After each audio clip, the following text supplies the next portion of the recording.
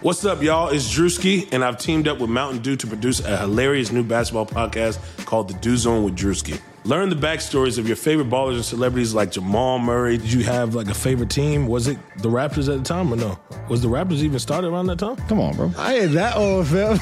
You talking like I'm 50. Taylor Rooks, Asia Wilson, and many more. You won't want to miss this. Listen to The Dew Zone with Drewski on Apple Podcasts, Spotify, and wherever you listen to podcasts.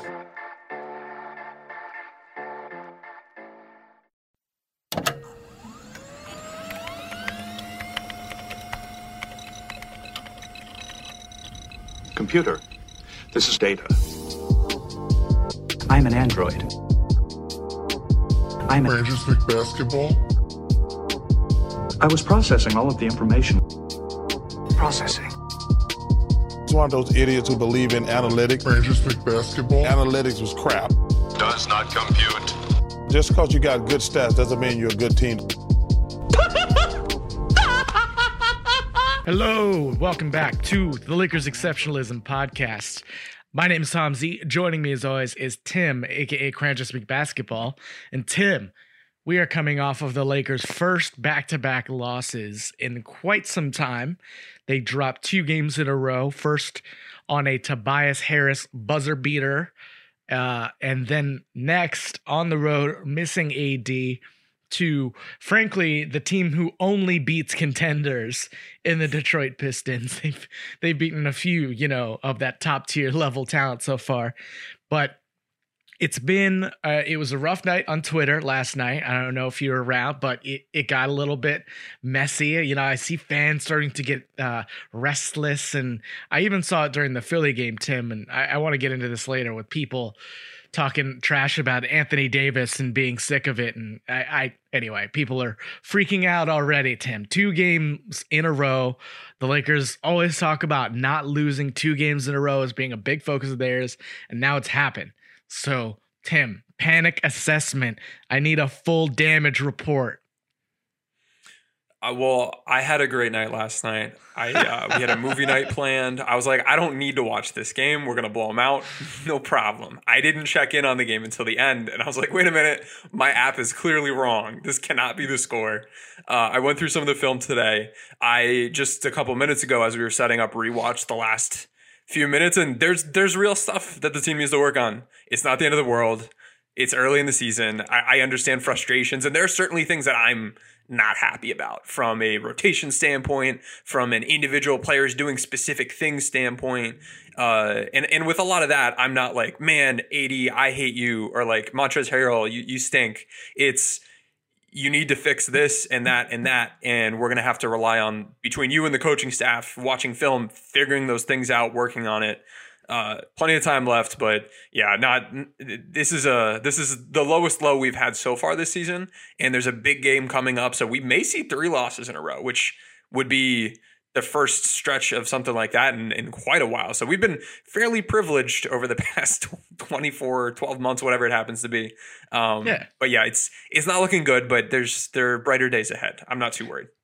No, definitely. They started 10-0 on the road, and now they're playing 3 games in 4 nights in Philly, Detroit, and Boston during the COVID era. Like, this was already, this Saturday game was already probably a schedule loss to begin with.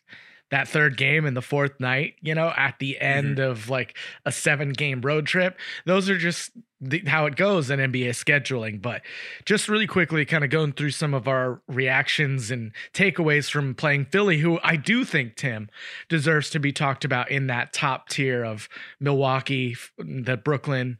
We talked maybe about putting them there like generally, but I think they're close enough. Embiid is playing like an MVP. He was absolutely dominant in that first half before, he got caught with the LeBron, extremely dirty play. Listen, Tim, the second rule in pickup basketball is you don't take charges. I need to tell you this, but the first rule, Tim, is you don't push a guy when he's in the air. So just so we're all clear, that was dirty as shit, and you hate to see it. It happens. The thing is, it happens a lot, and usually guys land it. You don't want to see a play like that. It wasn't like the most blatant, overt, pushing to try to hurt somebody sort of play, but I don't know. He definitely LeBron touched knows him. It better. didn't seem like there was a bunch of force. I've seen plenty of LeBron dunks where he's pushed in the air and there isn't even a foul called because he lands it. Hopefully Embiid's okay. He was well enough to return to the game. Yeah, I know. I'm glad that you put it over taking charges, though. I think that's my big takeaway from this talk. But the Lakers were a bit I don't know how to say, out of sorts in some of this Philly game. They got discombobulated and they got down early, but they made a nice run at the end. Some kind of general takeaways. This is crazy. Per Cleaning the Glass, this game, which ended 107-106, Philly had 95 possessions for the Lakers, 94 possessions for the Sixers, 111.6 points per possession for the Lakers, 111.7 for the Sixers. So just insanely close matchup here, Tim. And I was encouraged by stuff like the Marc Gasol defense on Joel Embiid. Joel Embiid was dominating, but I didn't feel like it was because Gasol was bad. He was just dominating, and I thought Gasol did actually have some plays that forced him into a tougher mid-range shot that was able to use his size and not get dominated as well. So how do you think Mark matched up on Joel, first off? I thought he did a good job, and Embiid's having an MVP caliber season. We see that in the data, and we'll be releasing the new LeBron data for this season soon, and you're going to see Embiid show up. I don't know. We're going to update it continuous, but he's probably going to be number 1 or number 2 when this comes out. He's been outright dominant this year, and I think the Lakers did a pretty good job. He drew some fouls. He hit some shots. Despite all of that, at the end of the day, he was still below his season average efficiency. And it didn't feel like oh man, we can't stop this guy when Mark's out there sort of deal. I felt a little bit more nervous when Trez was guarding him. I think he went at AD even more than he did Gasol. Gasol got in some foul trouble. This game, I think the Detroit game, some of the games last week, we've had several examples here where we're seeing the lack of big man depth show up. If we're looking at a takeaway from this game and we're looking to evaluate Marc Gasol, who's really brought in, he does other things. He's good at other things, but his post defense to replace what Dwight brought as a guy who can defend Embiid or defend Nikola Jokic or defend Karl Anthony Towns, who his team's not going to make the playoffs, so we don't have to worry about that one. Those are the two big matchups you have to look out for, and I think he passed this test. It wasn't simple. This wasn't like the playoff game the two of them had a couple years ago where Embiid didn't score a point, but I thought Mark did well enough considering the circumstance, considering how good Embiid has been, that I'm pleased with that. And like, if we hit a couple more free throws or hit one more three, we shot poorly in both of those for this game. You hit one more three or you hit two more free throws, we may be talking about this game differently. And then the loss after it was a schedule loss. So I'm not overreacting to just the L overall. We played them closely, but like you said at the start, I think Philly is a true contending team and they're organized much better. They're structured well. And if Embiid plays like this and their shooters play well and Tobias Harris plays like he's worth the money they've given him, Philly's a team to watch out for. Yeah, I said in our preview that I was curious to see some of those matchups and cross matchups. Like we saw Simmons guarding LeBron, and he did what he could. LeBron was still able to beat him. There's a matchup where Simmons got on AD, and he's way too small. So we saw a lot of AD kind of had trouble with Joel, to be perfectly honest. He gave up space. He got bumped off spots. It's a tough matchup for AD. And he definitely looks like a power forward next to Joel Embiid, which is unusual. Not many people can say that, but that's what's good to have Marc Gasol. I thought Trez was awful against Embiid, and I don't really know why we even try. And that's really where you start to see, like you said, some of those big men shortcomings come to fruition. So I thought Simmons really exploited LeBron's lack of lateral mobility, was able to curl and get downhill pretty easily at will and get to the basket, especially in that first quarter, so you can see how Philly at least matches up very well with the Lakers in a lot of different ways. And Danny Green had himself a game, hitting 3 for 4 from the corners, just being old classic Danny Green, knocking balls away from AD in the post. Just he had a few good possessions on AD as well. So you see how the pieces fit. And even at that last play, Tim, that last play happened because Seth Curry forces a switch and gets Alex Caruso onto Tobias Harris, and he's able to just shoot that ball right. I'm just saying the shooting makes more sense than it used to. If that is TJ McConnell or Shake Milton that it used to be, it doesn't work as well. Yeah, and I would expect that in the timeout, Frank was telling the guys, we're switching everything, and that was the game plan probably heading into that last play. That's usually what defenses do. So it's hard to go back and look at the film and be like, oh man, if only you didn't switch that, because usually they're told just that's an auto switch in this circumstance, and that's pretty standard across most defenses. What we didn't see from Philly was that same sort of thing. And we talked about this on the pregame pod. They don't switch a whole lot. And we saw LA call the timeout and then run that nice little LeBron curling off of a screen from a guard.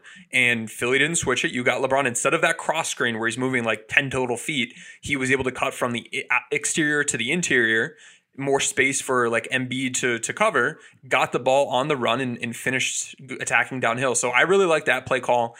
That's the type of thing, though, that like you don't have to save that for the last play. That's something that, given what Philly does from a tendency standpoint, you should be able to go at consistently, rather than having AD try to attack Embiid in other ways in the post. So I don't know. I think there was a lot LA could have done to streamline the attack offensively. I think defensively there were some smarter tactics we could have used. If you hit a shot here or there, the game's different. Big picture, though, I think the Gasol thing is my big takeaway, and I don't feel bad about losing this game. Okay, so I mean, I'm happy to hear that. I think what I realized in this game is how well that Philly matches up, even being able to throw out Dwight Howard, who only got 7 minutes, but just an extra body to be big and physical and take advantage of Montrezl Harrell, who scored 0 points in 15 minutes. So Marc Gasol played a little bit more than normal with his 24 minutes. He's usually around like 20. So, that's the Joel Embiid effect. But if that can't be 30 in the playoffs when it needs to be, if that it can't be 30 minutes, is 24 minutes of Montrezl Harrell at center a realistic path to get them to be that championship team? Because I'm more and more concerned with Harrell as the season goes on. Yeah, it looks like it's going to hurt. And if you have AD out there instead, it doesn't, I mean, it's a little bit better, but in this specific matchup, it doesn't appear to be the answer. Maybe against Jokic, he'll fare a bit better, but against Embiid, it's not, it's an uphill battle there. So you want to be able to have Mark play more minutes.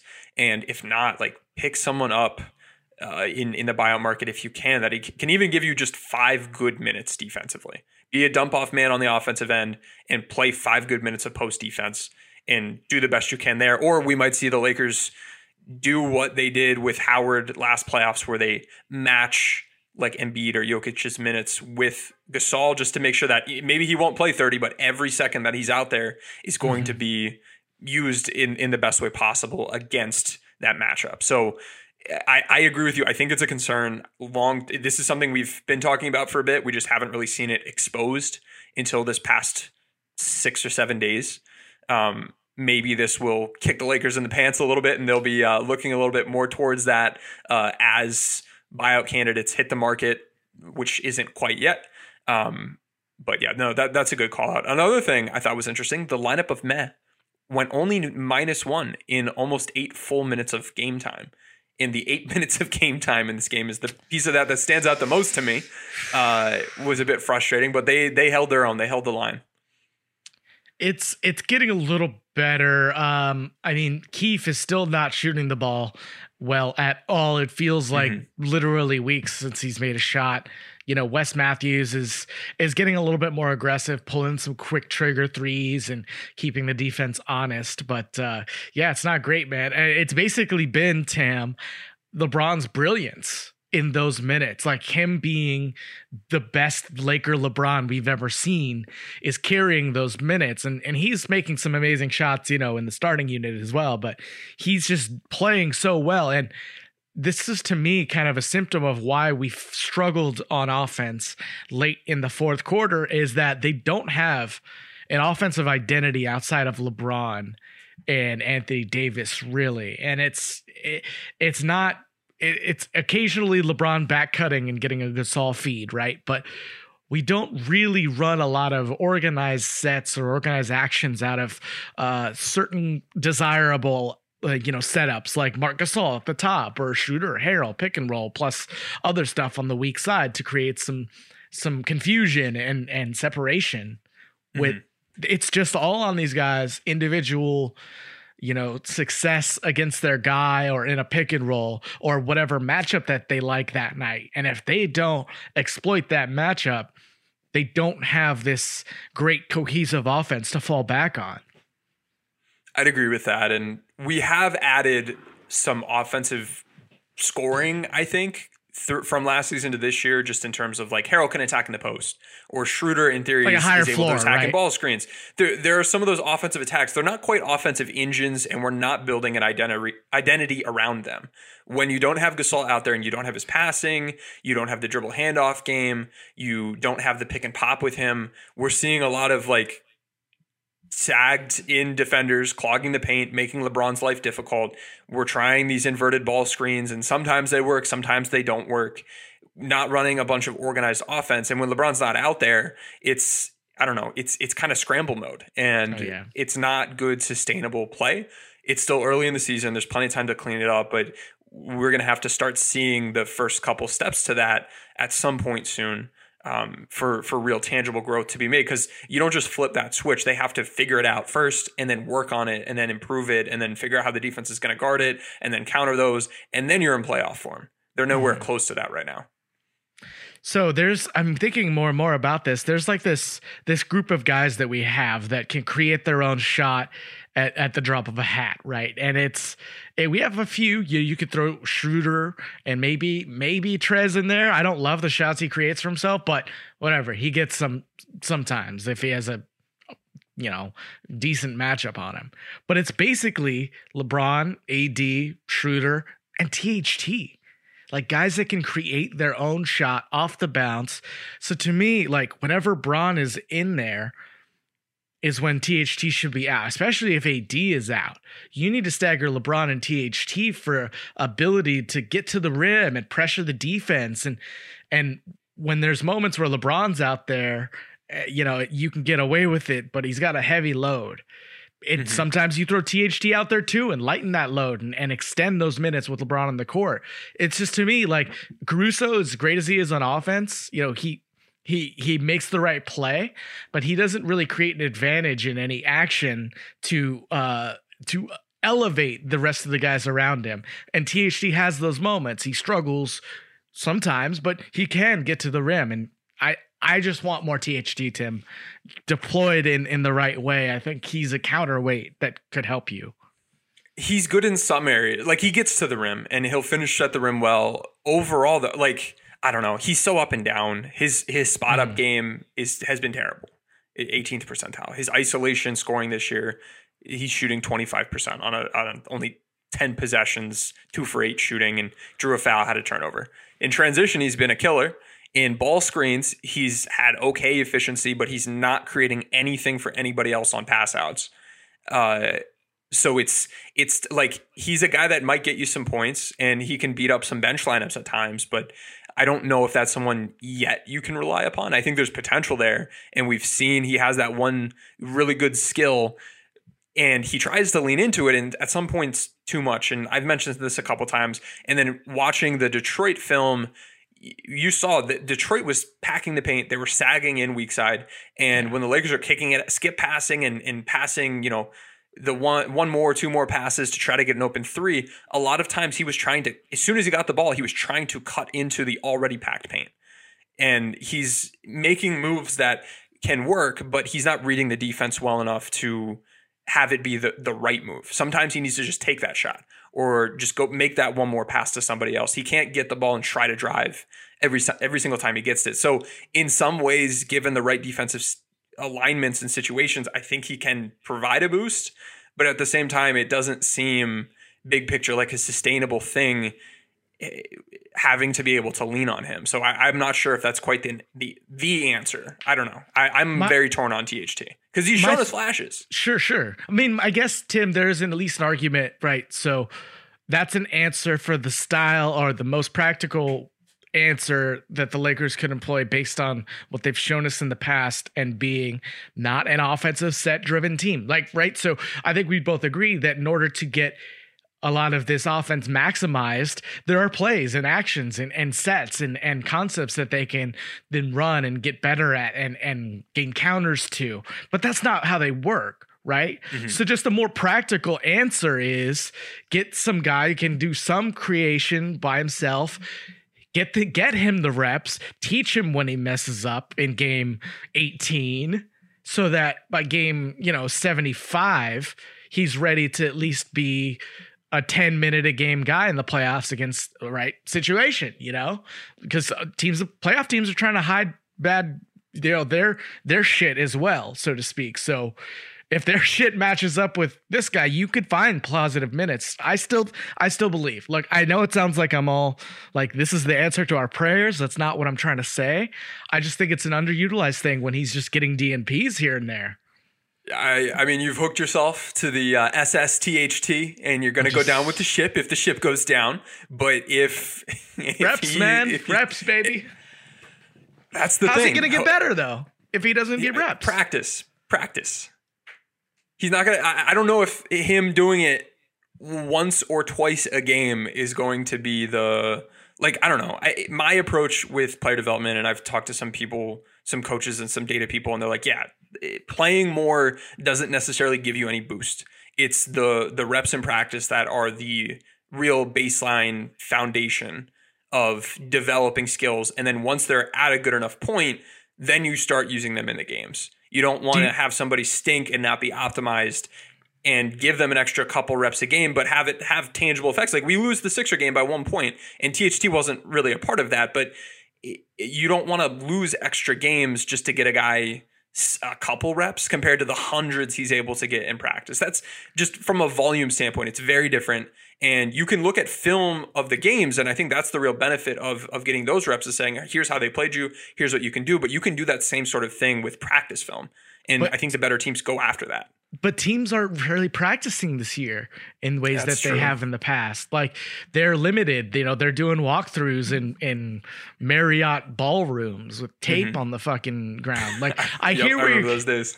I hear where you're coming from, and I'm not saying that you're wrong. I understand that directed practice, very specific, deliberate practice and review to understand what's good, what's bad, what you missed, all the to get a full picture for the player is helpful, but it's also, you're never going to convince me that more time on the court leads to poor or, less experience. It's just, I understand the theory, but, and I'm not saying it helps. We should have used him. If we use him, maybe we win by 5, maybe we lose by 10. I don't know. I just want to know. So I want to find out or sooner than later. Right. And I do think so. Playing does help. It does. It's a very small piece of the pie compared to the hundreds and thousands of rep you get in practice. And like going to a college practice, going to a pro practice, seeing the work these guys put in, seeing the shots they get up, it's magnitudes more than what you do at the high school level. And a lot of people, I'm not sure I didn't realize it. It did not hit me how different it is and how much more volume these guys get in practice until I was able to be part of that experience and see what that looks like. And without those practices, you made a great point. If they're not practicing much this year, that's a lot of opportunity that is down the drain that would normally be built into a season. So no real offseason, not much practice time this year. It's not a great formula for him to take the in-season growth you would hope for him to take. So maybe those extra reps, they're weighed more than they otherwise would be in a normal season. It's tough. It's a weird situation because I think for him, it's a lot of the reads. It's not that he needs to grow a specific skill and be better at finishing at the rim or something. I think it's reading where the defense is, how they're playing you, and knowing how to react. Driving into a packed paint isn't the right answer.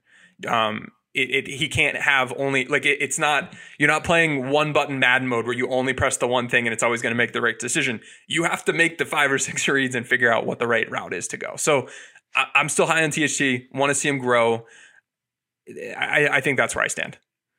We're in agreement. I am just searching for reasons for me to figure out how to use this guy better. Otherwise, every other game, I'm trying to understand the thought process, and every other game is somewhere between we got to play this guy and he's a bench player, and to me, it's either or. So they're still figuring stuff out, so it can't be too harsh on them. But Tim, I just want to dive into something quickly. We started talking about THT because of how the Pistons played the Lakers in the fourth quarter, and man, what an ugly fourth quarter that was. We talked about it before we came on, but I believe it was 88-87. THT had just hit a three coming down with 8:40 left in the game. And for the rest of the game, the Lakers scored 5 points. And 2 of those points are garbage time points from Devontae Cacok. So essentially they scored 3 points in almost the final 9 minutes of the game. And this is part of my concern, is that the offense around LeBron, and they weren't getting good shots either. It wasn't a case of, oh man, if 1 or 2 of these falls. Schroeder did much better in this game as well. He was looking better at kind of attacking, but man, this was a rough fourth quarter. Schroeder didn't get another run until the game was kind of already out of reach. We kind of lost it there in that THT lineup with LeBron that we've been talking about. So I don't know, man. What did you see from the offense? Not just what Detroit did. There should still be ways that the Lakers can get good shots, despite the paint packing. Get open threes at least. What were you seeing from some of that film?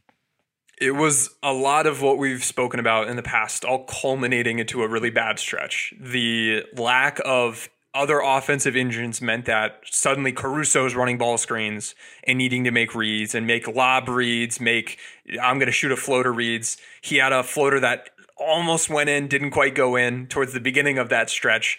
We got to see LeBron posting up quite a bit, isolating or posting up against Detroit, who was packing the paint. And when they were sending help on LeBron in the post, sometimes it would come from the top side. And the Lakers, they've drilled this in. If the help comes from the dude right in front of him, that offensive player is going to cut. That might end up with a good shot, but if you're late on that, and we saw Derrick Rose strip LeBron, get a steal, the only player you have in a position to defend in transition is now suddenly cutting to the wrong rim. So there's no protection. It's like an all-out blitz in football. Either you get there and it's great, or you're in trouble. And we saw the Lakers be in trouble, and that's going to hurt the team in transition if that's not clicking perfectly. That's going to hurt the team. We saw Detroit send help from the baseline, but and sag off of weak side players and be ready to step over and take a charge if LeBron went baseline, but not go too early, to the point that LA was kind of waiting for them to go in order to react to it. But because Detroit wasn't going until LeBron was driving, that meant that the windows of time for LA to recognize it, then execute something weak side, and then LeBron read it and execute the pass while driving into a second guy makes it so difficult for all 4 of those things to go right. And we saw that result in some turnovers. We saw Montrezl Harrell screening poorly, which we've talked about. It's kind of like the AD pick and sit, but he was like leaning into the dude even more after setting the screen and just not rolling or popping, like not even turning. It was just kind of like, I'm going to screen and wait an extra 2 seconds to then try to do something. And when Detroit's catch hedging, as they did later in that game, LeBron's got a dude right in his face. He's got a guy trailing around the screen. Trez isn't making himself available, and other guys are just standing around off ball. He doesn't have options. And that results in a kick out and then an ISO, or a kick out and then a Caruso ball screen. And the team just wasn't organized. It was try something. If it didn't work, we're just going to see what happens. So that was really troublesome. I don't know. I wasn't really pleased. I did like how Kuzma got to see some more off-ball sets run for him. He had 3 scoring attempts this game, which is the most he's had in like a month. I liked his cutting. I like Gasol's passing 2 cutters in this game, but we saw Gasol largely out of the game for that final stretch. And when your ball screens aren't working because Harrell's not doing a good job screening and they're not respecting shooters, and nobody's moving, it makes it really hard to operate. Yeah, and it's getting to the point with Gasol where his lack of aggression and looking toward the basket to be any kind of threat is hindering his ability to make reads and passes and give him space, because he is so wide open out there that, you gotta take those. You gotta take those, man. Like it's like when the defense only rushes 3 guys, right? And eventually, like, you have forever to throw, but there's so many guys, and then the play's broken, and then you don't have anything to do, and eventually you just got to run it yourself, man. You just got the lane, and if you get 4 yards, you get 4 yards, but you got to take that 3, and he's only taking 3-4 shots a game at the most. And he was taking some really bad, wild stuff. It was a mess the other night for him. It's a mess. So we just ran our perimeter shooting data, B-ball index, and looking at those numbers. So Gasol, his 3-point shot making, so his shooting relative to the difficulty of shots, has been about average, 54th percentile. It's good. He's not lighting the world on fire like LeBron happens to be. He's in the top 15 in shooting in the league right now. It's bonkers. So good. He's so good. KCP's been really good. Caruso has been knocking down shots at a high rate. Kyle Kuzma is up from bottom of the league shot quality to slightly above average shot quality, and we're seeing the shots fall. But Schroeder, 18th percentile 3-point shot making. THT, 25th percentile. Keith, who you mentioned earlier, 26th percentile. AD, 47th percentile. Wes has been about average, 51st percentile. And then Gasol, 54th percentile. So we have a couple average shooting guys. We have several dudes who are shooting pretty well. Caruso, Kuz, KCP, LeBron. And then Keith, THT, and Schroeder, and 80's about in the shooting okay category, but he's taking hard shots. Those other 3 guys, Keith, THT, Schroeder, are not hitting shots, and defenses aren't respecting them, and they're not respecting Gasol, because even when he's shooting and hitting them at an okay rate, the volume's not there. Yeah. So I was some of the most frustrated I am watching film is you're wide open. Come on, just shoot that shot. That's open. And he'll get the ball swung to him, not even look to shoot, and just immediately turn and try to find someone to hand off to or something. That frustrates me. So I don't know. That a little bit of insight. Oh, and Gasol's when he is shooting, so shot quality is its own thing. It looks at corner threes, above the break threes, pull up threes, all the different things. Just from an openness standpoint, Gasol's threes have been more open than 92% of players. Yeah. So when he does shoot, he's wide open on a lot of these. And that speaks to how often he is open and just not taking them at all. Yeah, there was one play, I think, in the first half against Detroit where, shot clock's running down and there's a swing, and it gets to Mark, and there's 5 seconds left, and he has space and he swings it, and it kind of forced somebody else to take a really tough mid-ranger, and I don't even know if they got it off, and I want to say that LeBron goes up Mark, that was you were the shot there. I have to expect that will get better, that they're seeing this too, that the lanes will start to open up or Mark will get more than, 3 to 6 points per game, and he'll get up to 8, 10, 12 per game just by taking 2 to 3 more threes per game. They're there. It's not forcing it. It's just Mark, these are on the court. You just got to take them. So I've also been disappointed by Dennis, has been shooting quite poorly lately, and when he just doesn't shoot like he did to start the season, keeping teams honest and buying himself some more space going toward the rim. So that I will be looking out for. But Tim, let's move on to our next segment, but real quick, you got one more thing? One more thing, crazy stat. Jeremy Grant and Josh Jackson were the top 2 guys who guarded LeBron in that Detroit game. In 28 possessions, he scored 1 point against his 2 primary defenders. Total 1 point. Which is 1 point for LeBron in 28 possessions. And you have 75-ish possessions offensively in a game, 80 possessions. So that's a lot of his playing time. He just was not scoring against either of those primary matchups. And those guys played well, but it also speaks to everything happening around him, between guys not shooting well or not shooting at all or not countering extra help. When you can do that to LeBron, the Lakers aren't going to be successful. That's an incredible stat. I thought you were 1 point per possession. Okay, that's pretty good, I guess. That's fine. 1 point. Wow. I didn't feel like Jeremy Grant was amazing on him. I think it was maybe more of a team. We're driven by the search for better. But when it comes to hiring, the best way to search for a candidate isn't to search at all. Don't search, match with Indeed. Indeed is your matching and hiring platform with over 350 million global monthly visitors, according to Indeed data, and a matching engine that helps you find quality candidates fast. Ditch the busy work. Use Indeed for scheduling, screening, and messaging so you can connect with candidates faster. Leveraging over 140 million qualifications and preferences every day, Indeed's matching engine is constantly learning from your preferences, so the more you use Indeed, the better it gets. Join more than 3.5 million businesses worldwide that use Indeed to hire great talent fast. And listeners of this show will get a $75 sponsored job credit to get your jobs more visibility at Indeed.com/Blue Wire. Just go to Indeed.com/Blue Wire right now and support our show by saying that you heard about Indeed on this podcast. That's Indeed.com/Blue Wire. Terms and conditions apply. Need to hire? You need Indeed. Concept in that they were fully, helping into LeBron, like packing the paint and really making it a tough time for him. So disappointing loss back to back against Philly and Detroit. But, I'm optimistic and I'm excited to see them feel the flames of 2 losses in a row and finally adjust to something. And maybe we'll see a little bit more major changes. But let's before we get into our brand new segment, Tim, let's take a quick break. Sugar Ray Leonard, Roberto Duran, Marvelous Marvin Hagler, and Thomas Hearns.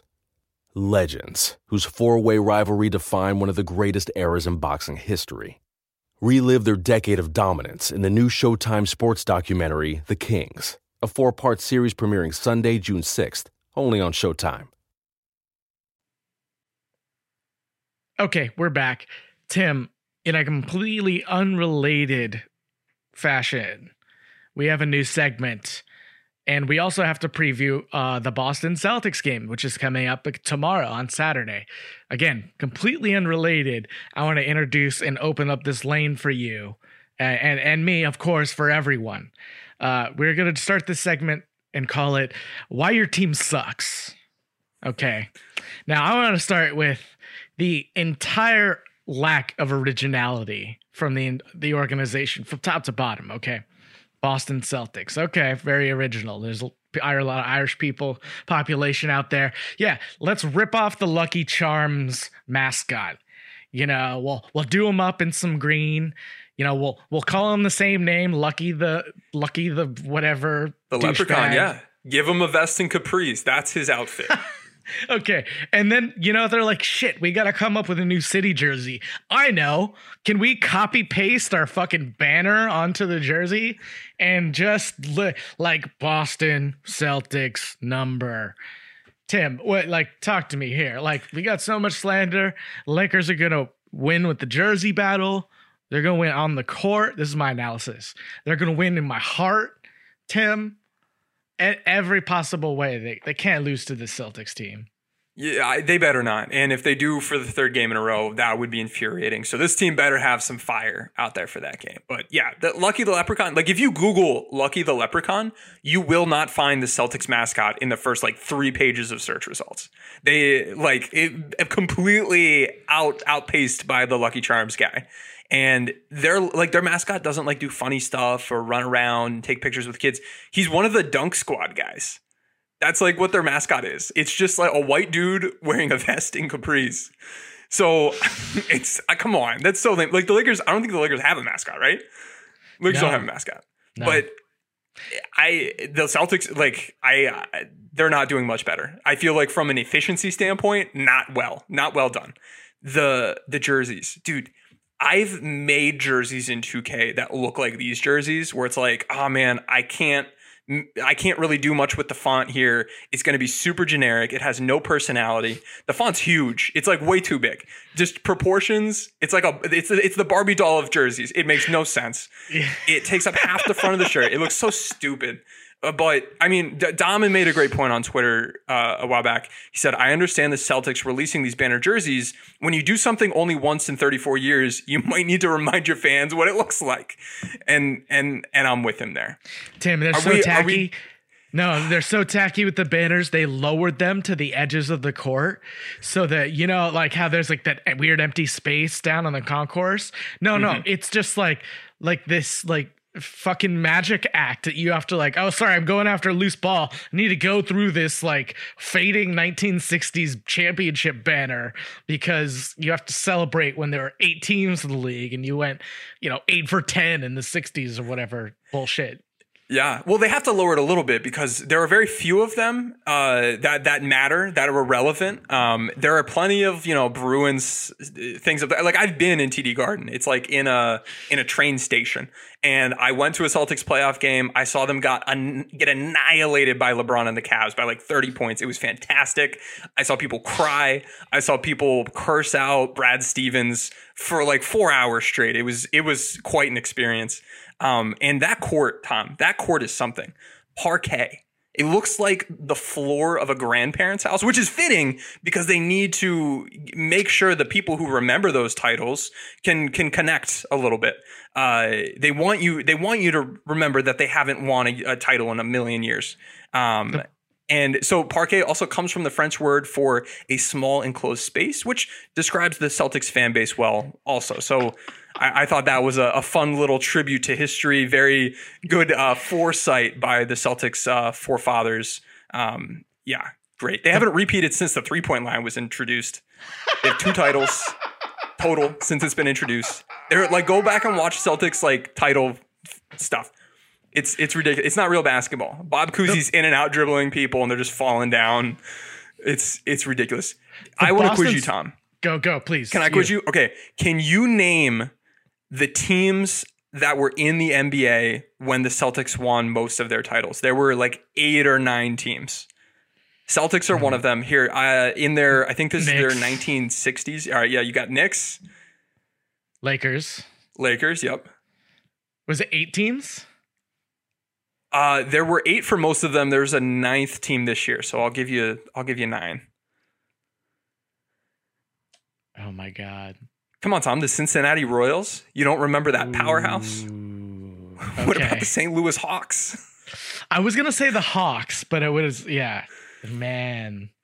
The San Francisco Warriors, Detroit Pistons, and Baltimore Bullets. And it's not so much the teams themselves as much as it is there were only 8 or 9 teams in the league. Like their conference is 4 teams. 4 teams. Oh my! It's ridiculous.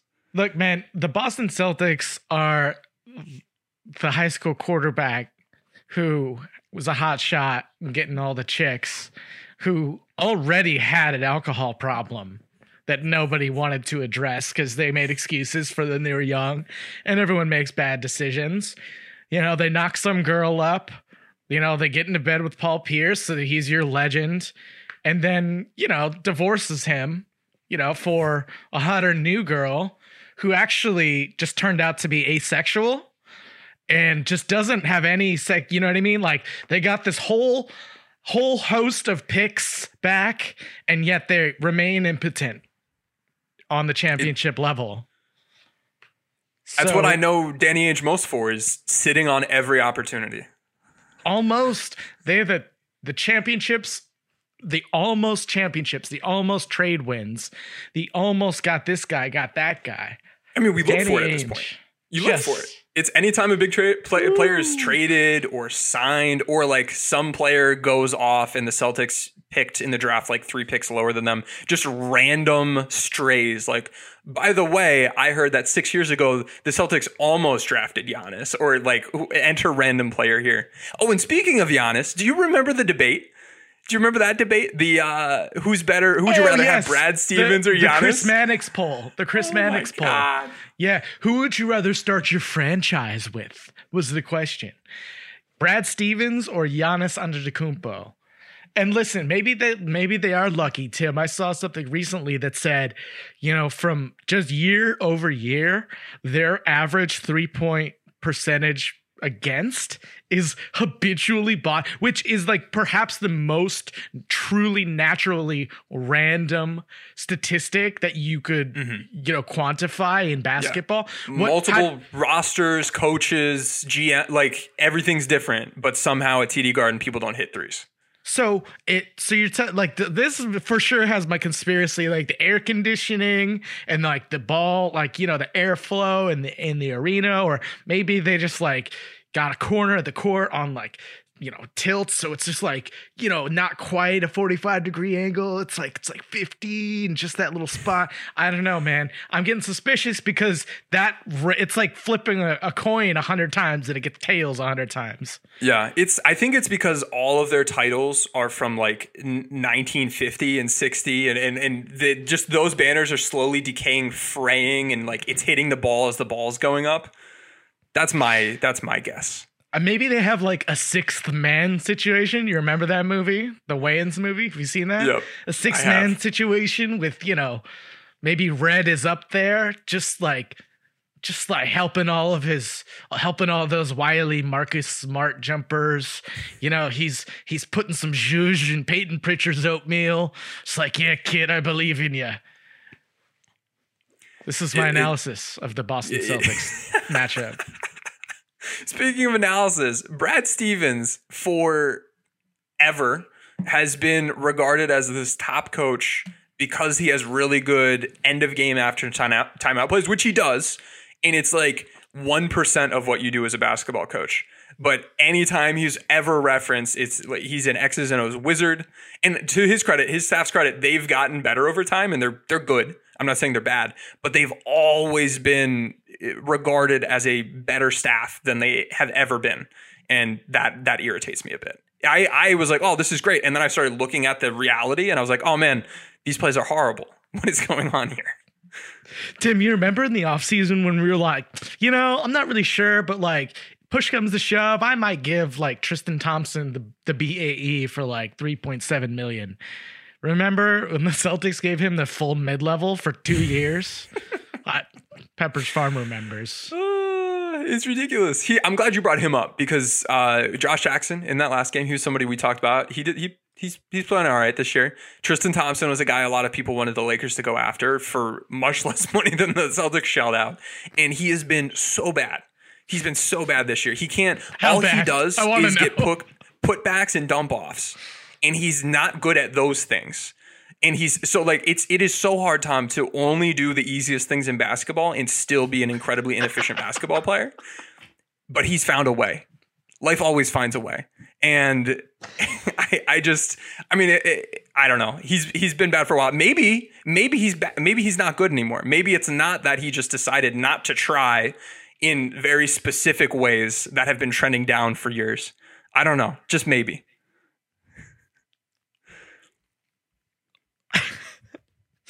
I don't know. I got nothing else. I feel like my gun has been emptied. You know, I can find more petty things, I'm sure, you know, but this is our preview. You know, we do this for every team, Tim. We couldn't get to it in the last pod with Harrison, so we felt it needed its own lane. Yeah, I'm glad we did it. On a serious note, and you pointed this out on a pod a while back, the difference between how the Lakers and the Celtics treat players from a franchise standpoint is a real thing that does matter. A lot of these other things, like the Celtics mascot, doesn't matter.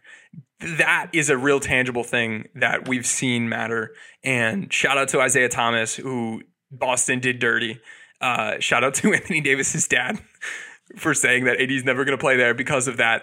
And I don't know, you just have two different franchises in two different positions in terms of how they value people, and in the way you treat people matters. And just a great example of that. I don't know if you have anything to add on that.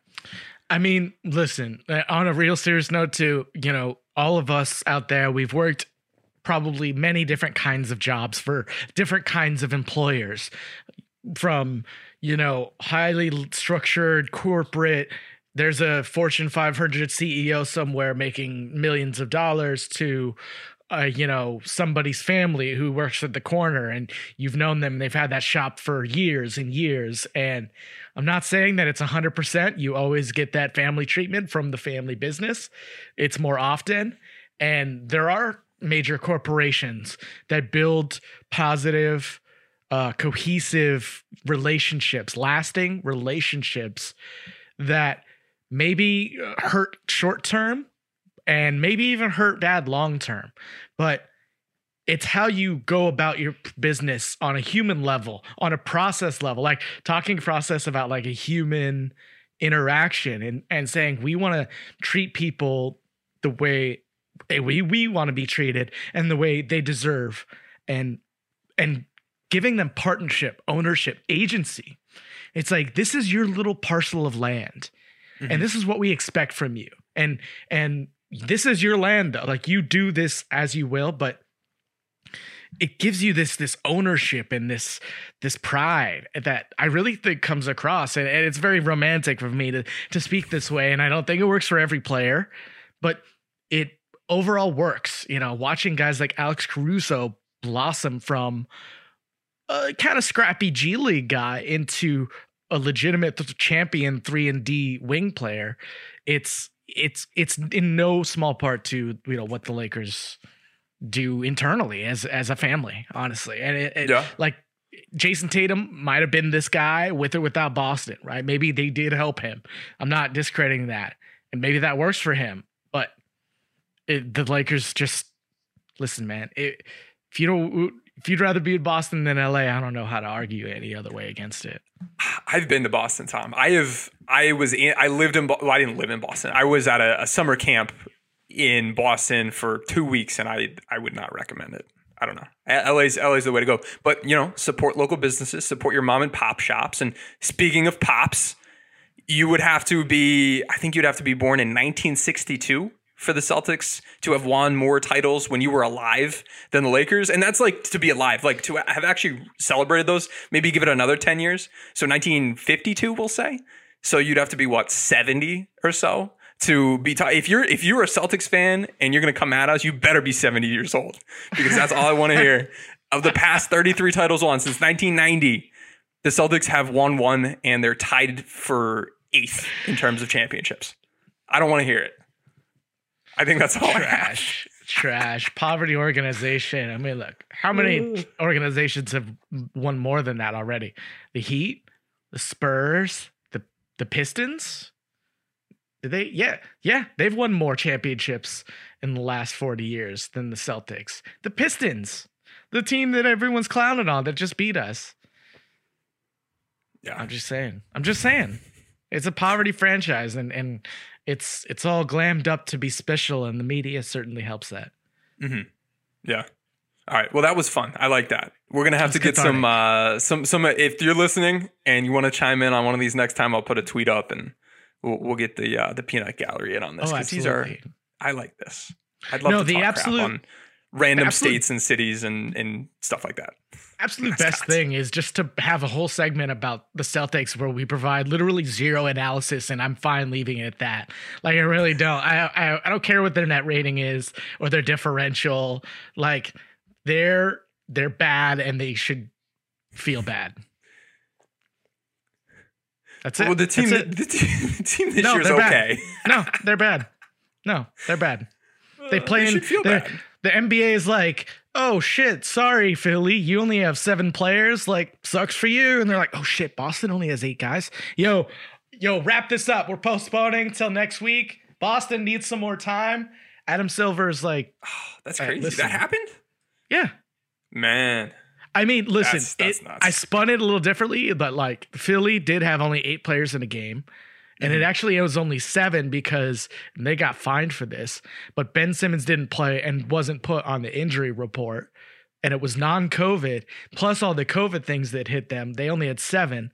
That was that crazy like Point Danny Green game we were talking about. And like 3 or 4 days later, Celtics cut down to 8 guys. And then the league stepped in and kind of changed their policy and started to postpone games a little bit quicker. So Boston gets their ass saved. So yeah, they're doing okay. But they played like 3 or 4 games fewer than a lot of teams except Washington. That's nuts. The Ohio State of basketball. Hey now, listen. I know you can't just drop that in there. It's me like they got the rules changed for them. They haven't. What was the last time Michigan is Boston in this scenario, motherfucker? Okay. That's fair. Yeah, though Boston, as a team, Boston's okay. One thing that hasn't gone so well for them so far this year, Jason Tatum has been the least efficient isolation scorer in the league, other than Russell Westbrook, so far this season among guys who've tried like 25 or more times. So it's like 50 players. So I don't think that'll continue, but he's been bad, and I've been enjoying it. Kobe's approving from above. Get your shots up, young fella. But Danny said pass. Pass to who? Marcus Smart? Tristan Thompson?